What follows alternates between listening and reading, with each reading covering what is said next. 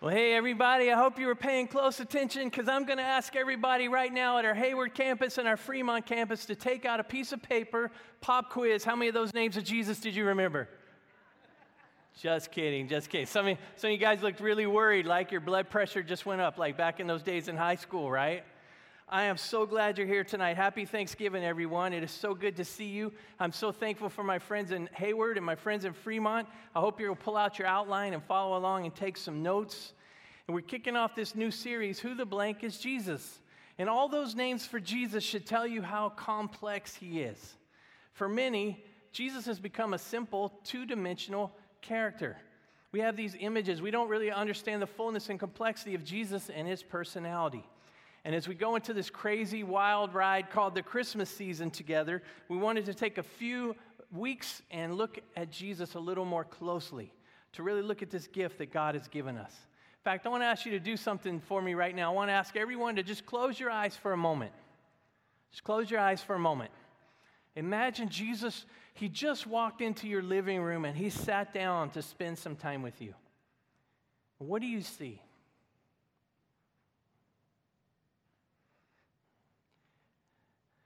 What is the expression on his face? Is it a serious, holy expression? Does he look a little upset? Or does he look glad to be there? How does he make you feel? Well, go ahead and open your eyes. I just think it's interesting sometimes to think, what comes to mind when you think about Jesus? If he walked into your home and he sat down with you, what would come to mind? You know, the most important thought that ever crosses our mind is what we think about Jesus, what we believe about Jesus. It's so important because Jesus is God. He's God with us, Emmanuel. Jesus came to make God known, to make God real to us, to reveal his heart.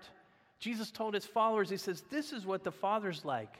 If you've seen me, then you've seen the Father. We're one and the same. And how we see Jesus is a big deal. Our view of God shapes our worldview and how we live, the choices that we make, what we do with our life, how we treat others. Our view of Jesus helps us wrestle with key questions. Does God care? Or is he a God watching somewhere from a distance, uninvolved? Is he all-powerful, or is he just waiting for me to mess up so he can get me? Is he loving? Is he my judge who I must give an account to for my life? Or can I just do whatever I want? The image you have of Jesus affects your whole life. And I believe the more you know Jesus, the more you know the true Jesus, the more you know about him and see him for who he really is, the easier it will be to love him with all your heart, mind, soul, and strength. And so where do we get our image of God from? Where does that come from? For so many of us, it comes from, our childhood, the image and impressions we got from our parents about God, how our parents treated us, the people around us, if we had exposure to a church, what kind of church it was. But I want to encourage us to look at two key places to go to find an accurate view of Jesus. So Fremont and Hayward, I hope you'll follow along on your outline and take some notes. The Bible gives us the clearest possible picture of Jesus. God's word tells us why Jesus is so important and why it matters what we think about him. So the first thing there on your outline I'd like you to write down is God's word reveals Jesus' supremacy, his supremacy. This amazing passage in Colossians chapter 1. It says, Christ is the visible image of the invisible God. In other words, Jesus is God with skin and bones. He existed before anything was created, and he is supreme over all creation. For through him, God created everything. He created everything in the heavenly realms and on earth. He made the things we can see and the things we can't see. Christ is also the head of the church, which is his body. For God in all his fullness was pleased to live in Christ. And through him, God reconciled everything to himself. He made peace with everything in heaven and on earth by means of Christ's blood on the cross. Man, that's a pretty rich passage. I mean, right there, what does the Bible tell us about Jesus? It tells us that he's God, that he's the creator, that he's the head of the church, and that he's our peacemaker who reconciles our relationship with God. It tells us that Jesus is supreme. Can you circle that word supreme? Now, I don't know what kind of pizza you like, but he's not talking about supreme pizza. That's usually the one I get at Pizza Hut, with all the stuff on it. Supreme's a lot richer word than that. Supreme, it means superior to all others, the highest in quality, the highest in authority, the greatest, the best, the most important. Man, the Bible tells us the universe revolves around Jesus. And in the midst of all that, of how supreme and great Jesus is, it's amazing what he did for us. Because the Bible tells us all have sinned, all of us have disobeyed God, all of us have gone our own way, and in spite of that, Jesus took it upon himself to make us right with God, to reconcile us with God through his blood. In other words, one Friday about 2,000 years ago, Jesus went to the cross for my sins, and he went to the cross for your sins. That was the original Black Friday. He paid the price for our forgiveness. He did for you what no one else can do. And when we put our faith and trust in Jesus, he turns that Black Friday into what we call Good Friday. That's why we're here as a church. We're here as a church to point people to Christ, to help lead seekers who don't know God, to lead them to fall in love with Jesus. And you know what? Jesus would want more this Christmas from you than anything else is your heart of devotion and love to him. He'd like you to understand how amazing he is, how much he loves you, how much he cares for you. And he'd like you to commit your life to follow him and help other people fall in love with Jesus. Now, just a quick reminder, that's why we talked last week about our birthday present to Jesus. That's why we're here. We want to do everything we can. This year is so important to give Jesus the best birthday present you can next week so we can continue to spread this message about Jesus. Everything about our life story begins and ends with Jesus. Look what John Eldredge says there on your outline. He says, we need Jesus like we need oxygen, like we need water, like the branch needs the vine. Jesus is not merely a figure for devotions. He's the missing essence of your existence. Whether we know it or not, we are desperate for Jesus. A philosopher said, without Jesus, you have this God-shaped hole in your heart that only Jesus can fill. Our very soul, our very being thirsts to know God, to know Jesus.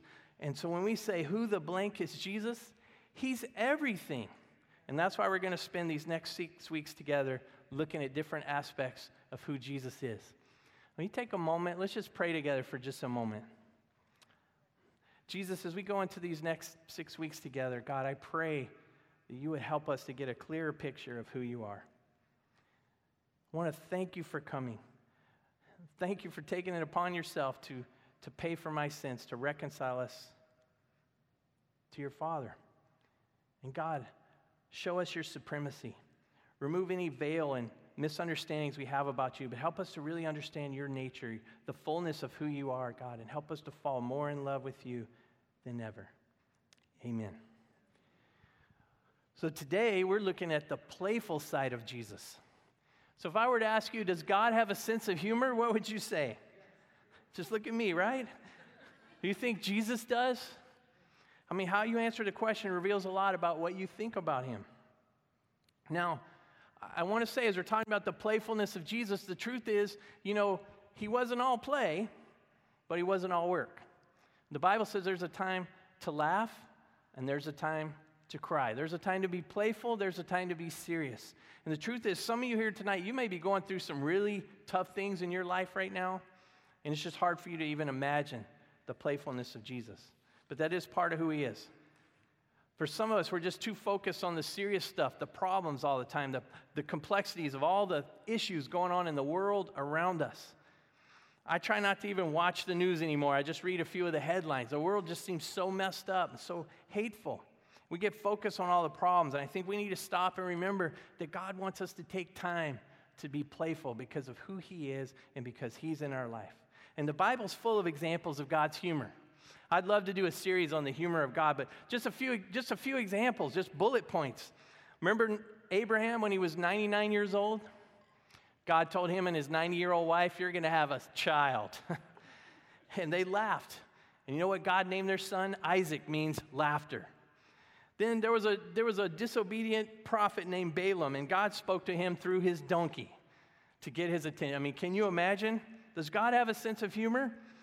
Gideon destroys Baal's altar and his Asherah poles, and the people want to kill him, and his dad comes out and says, hey, if Baal's so powerful, let Baal defend himself. I mean, I think God puts these stories in there because he thought that was funny. The Philistines capture the Ark of the Covenant. You know that thing you see in the Indiana Jones and the Raiders of the Lost Ark, right? That's where the covenant, the tablets, the Ten Commandments were, and it represented God's presence with them. And they capture this Ark of the Covenant. They bring it into their camp by their idol of their god, Dagon. And in the morning when they wake up, their idol's face down in front of the Ark of God. People are all upset. They're standing back up. You know what happens the second night? The idol falls down at the ark again, but its arms and legs are broken off. I mean, that's funny to me. David got so caught up in worship that he comes into town dancing in his underwear. Why did God include that in the story in the Bible? I think he thought it was pretty funny too. And then there's Jesus. Don't think he didn't know how to have fun. I mean, his first miracle was at a wedding party where he turned the water into wine so they could keep going with their reception. Jesus teased Nathanael. When he met this Nathanael was so impressed that Jesus knew what he said when he wasn't even there. And Jesus said, you're impressed about that. Wait till you see what else I'm going to do.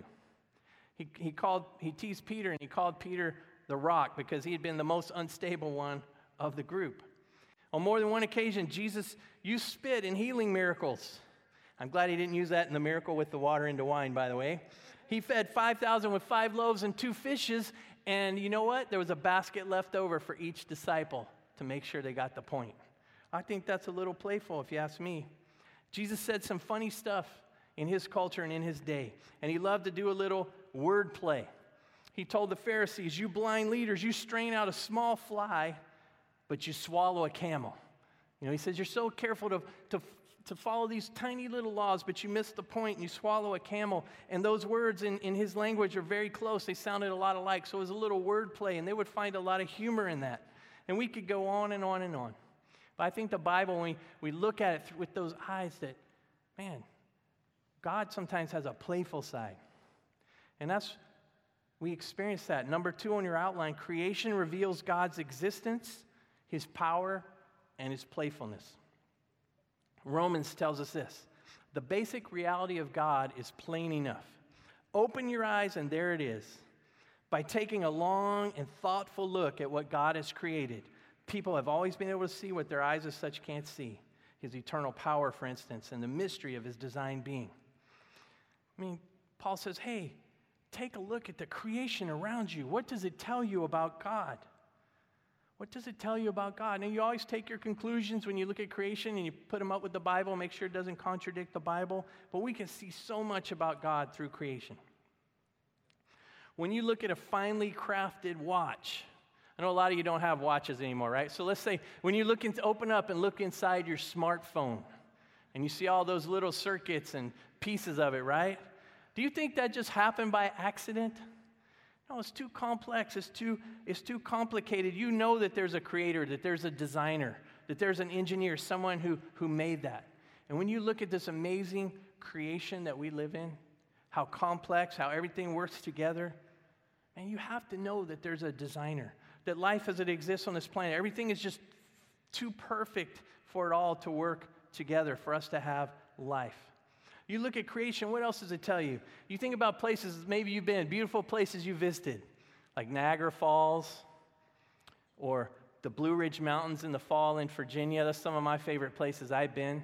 Hiking a mountain in Korea, seeing the fall colors, a waterfall. Lake Tahoe, Yosemite, Hawaii, volcanoes. What does that tell you about God? He's powerful.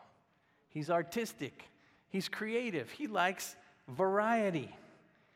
And what else can we learn from creation by taking a thoughtful look? Well, let's look at a few examples together.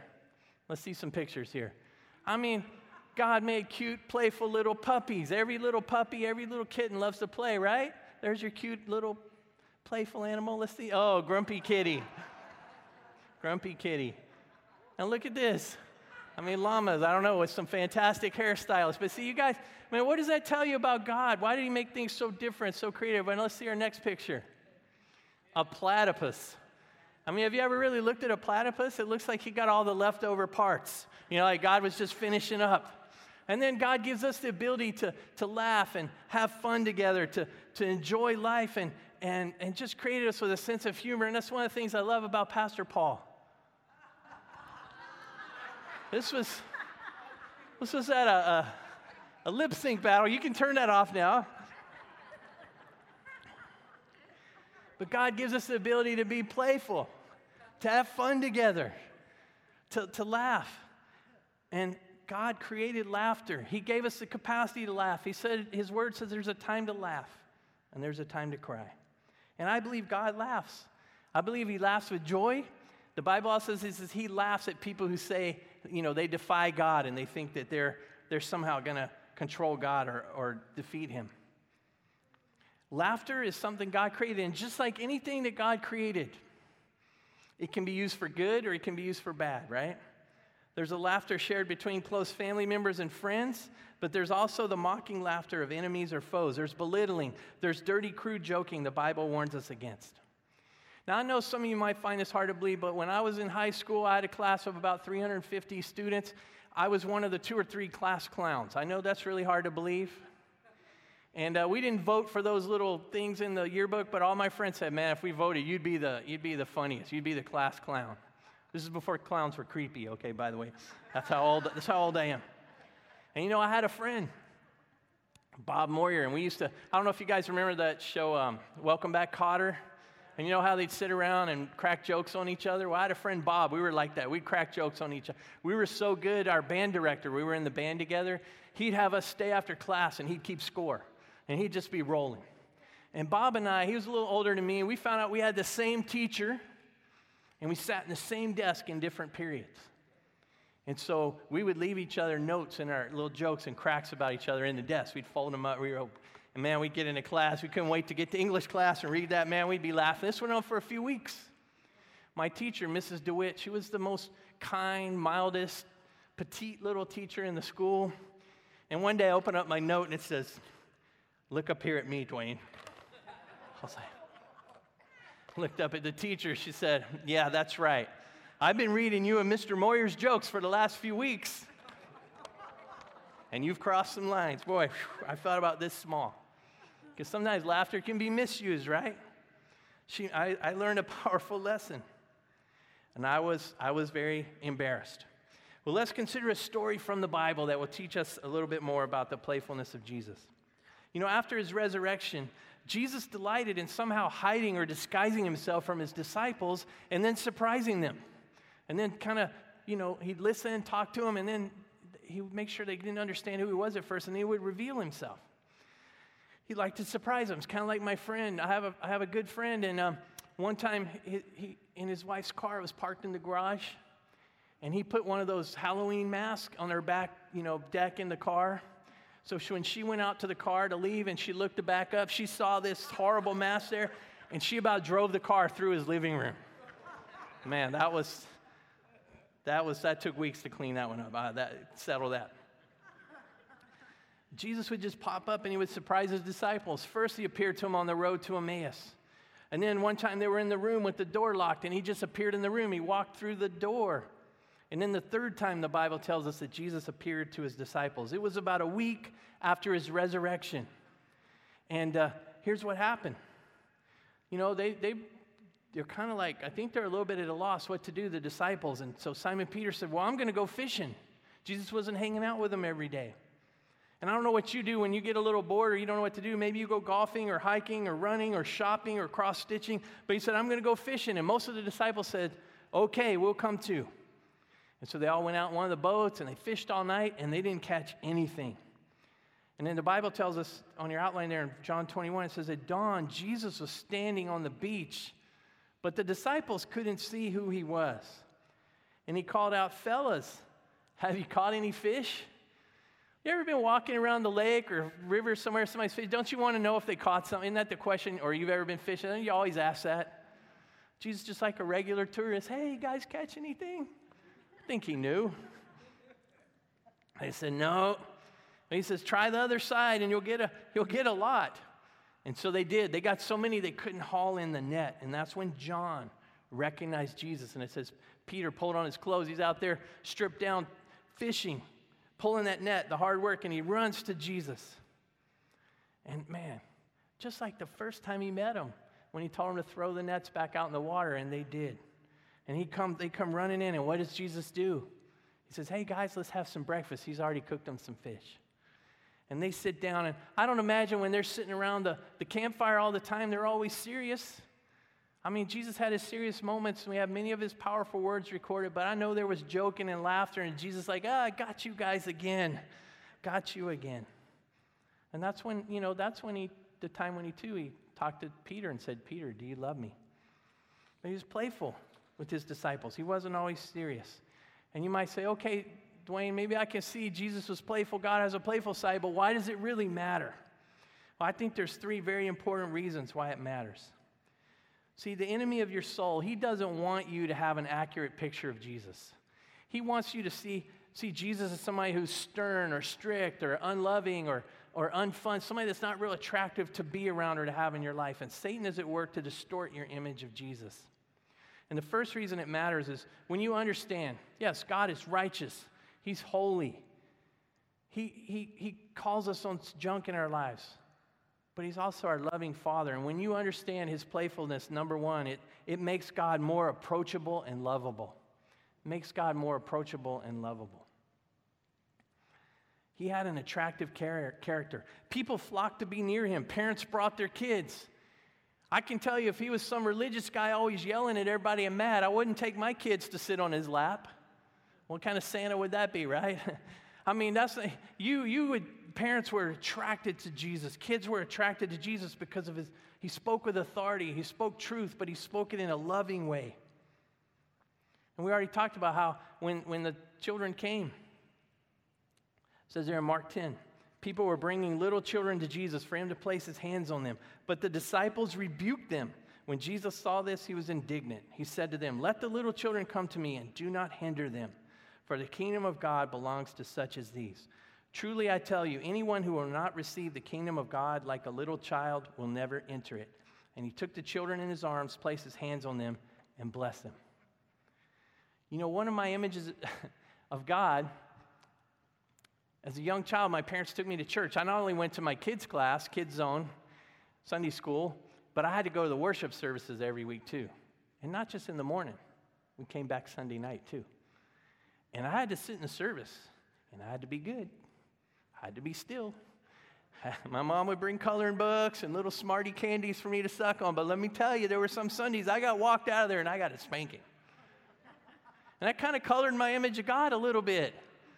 I don't think when Jesus had the little children come to him, he expected them to sit still. I pictured Jesus tousling their hair and playing peekaboo and having a little fun with kids, because that's how God made children to be. For many centuries, when artists painted Jesus' portrait, they didn't put a smile on his face.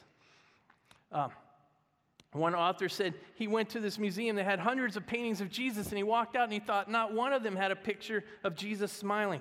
They look kind of like some of these pictures. It's always kind of serious. Not a bad look, but this one's like a little bit like, whoa, look at me. I'm serious. And there's a time and a place for that, right? There's time to be serious. Talking to Peter. But we didn't see many pictures of Jesus smiling. You know, in the church, it was almost considered blasphemy to talk about or look at Jesus that way. But look at some of these more recent paintings. I like the picture of Jesus smiling. I really like this one, Jesus laughing. Probably laughing at something I did. Sitting down with his friends. I don't think we picture Jesus like that most of the time. And I think we need to understand, I think those disciples, they followed, I don't think they went with Jesus for 3 years on a long revival camp meeting where all the time was all serious and all, there was a place for that. Jesus taught, crowds came, but I think they withdrew. They got alone together and they had some time as friends. They loved each other. They spent time together. I'm sure they laughed and they teased each other. And it's so important that we know that Jesus smiles with us. You can tell a lot about a person by the company he keeps. You can tell a lot about Jesus that he wanted the little children around him. And look what they said about Jesus. Jesus acknowledged this. He said, "For John the Baptist, he came neither eating bread nor drinking wine," and you say he has a demon. Remember John the Baptist? He lived out in the wilderness, the camel hair clothes and eating the locusts. And he was telling them, repent and turn to God. Get ready. And he had a very serious message. And he was pointing people, preparing the way for Jesus to come. But then Jesus said, the Son of Man, He's talking about himself. Came eating and drinking. And you say, here is a glutton and a drunkard, a friend of tax collectors and sinners. That's what they said about Jesus.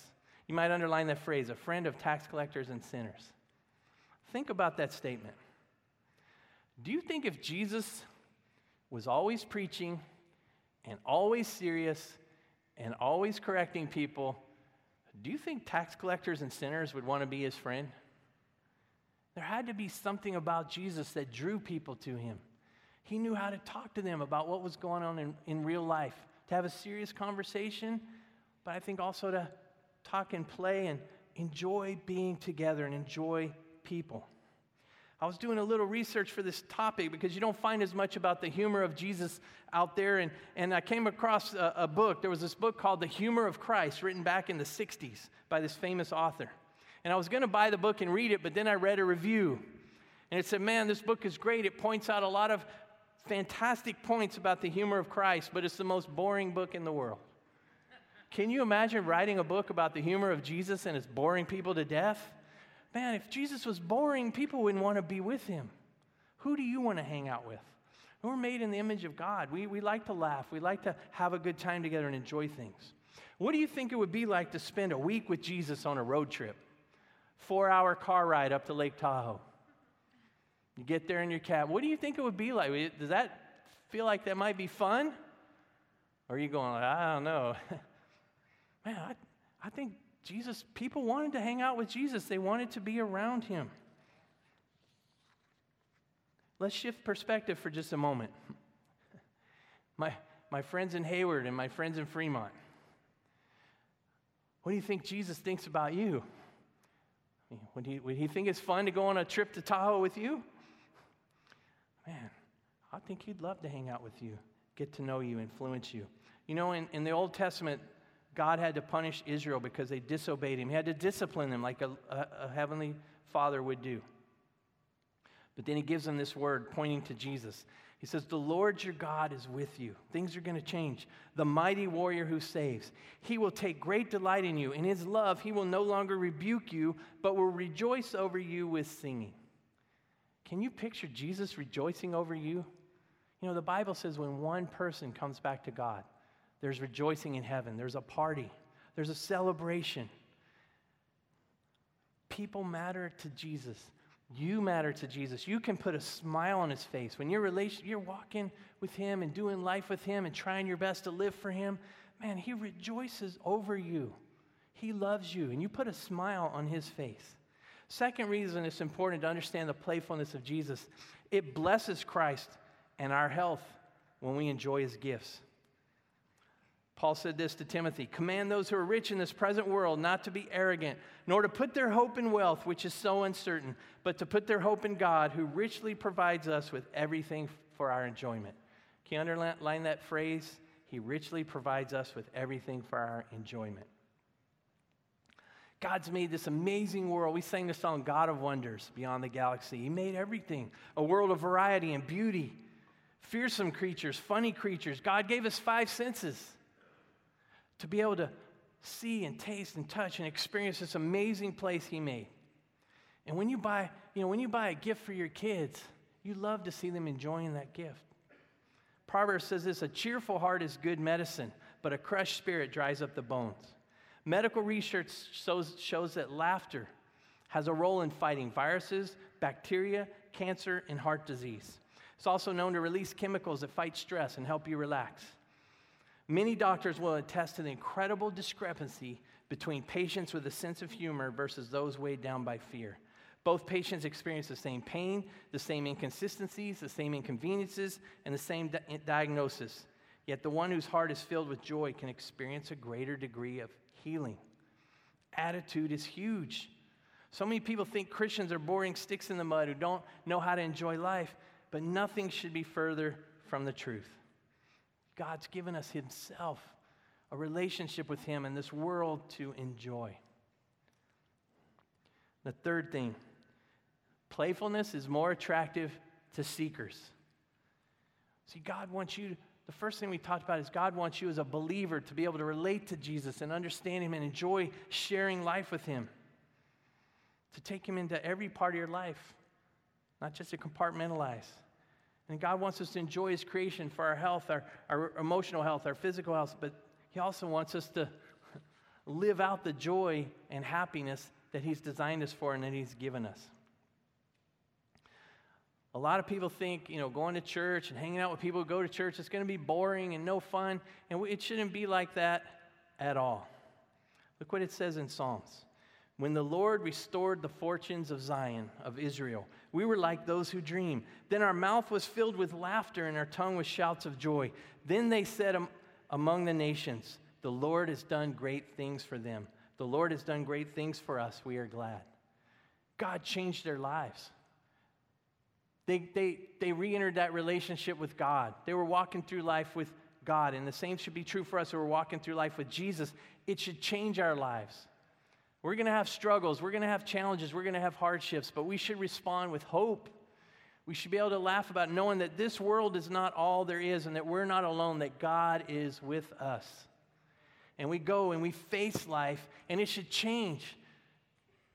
Israel's neighbors looked at them, and they said, wow, their mouth is filled with laughter. Look what God's done for them. Man, is that what people who look at your life would say?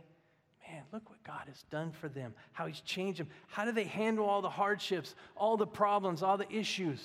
Yeah, they gripe and complain sometimes, but then they turn to hope in Christ and their joy. What makes them different? Professor Robert Hotchkiss said this. He said, Christians ought to be celebrating constantly because we have been liberated from the fear of life and the fear of death. We ought to attract people to the church quite literally by the fun there is in being a Christian. Man, does your life reflect that you truly know Jesus? That you truly have Him in your life? That He's giving you hope? He's filling you with His presence, with His peace, and His purpose. And in the midst of your struggles, you know you're not alone. That Jesus, who loves you, who rejoices over you, is with you. Okay? Jesus takes our sin very seriously. I mean, He's going to correct us. He's going to discipline us. He died for our sin. But He doesn't hold us against us when we confess it. And He wants to enjoy a relationship with you. Let's pray together. Father, again, thank you so much for sending your Son, Jesus. Jesus, thank you for coming. For leaving heaven to come and live and set an example for us. Show us the heart of the Father. God, we love you. Help us to understand that you're not always upset with us or stern or strict, but you've created this world, this place for us to have life and to have fun and to give us meaning and purpose. God, help us to experience the joy that comes from knowing you, the freedom from being released from our guilt, the freedom to live in a relationship with you, and to know that in spite of all the hardships and troubles we go through here on earth, you're with us, and we know that there's something better coming. God, we love you. Thank you. In Jesus' name we pray. Amen.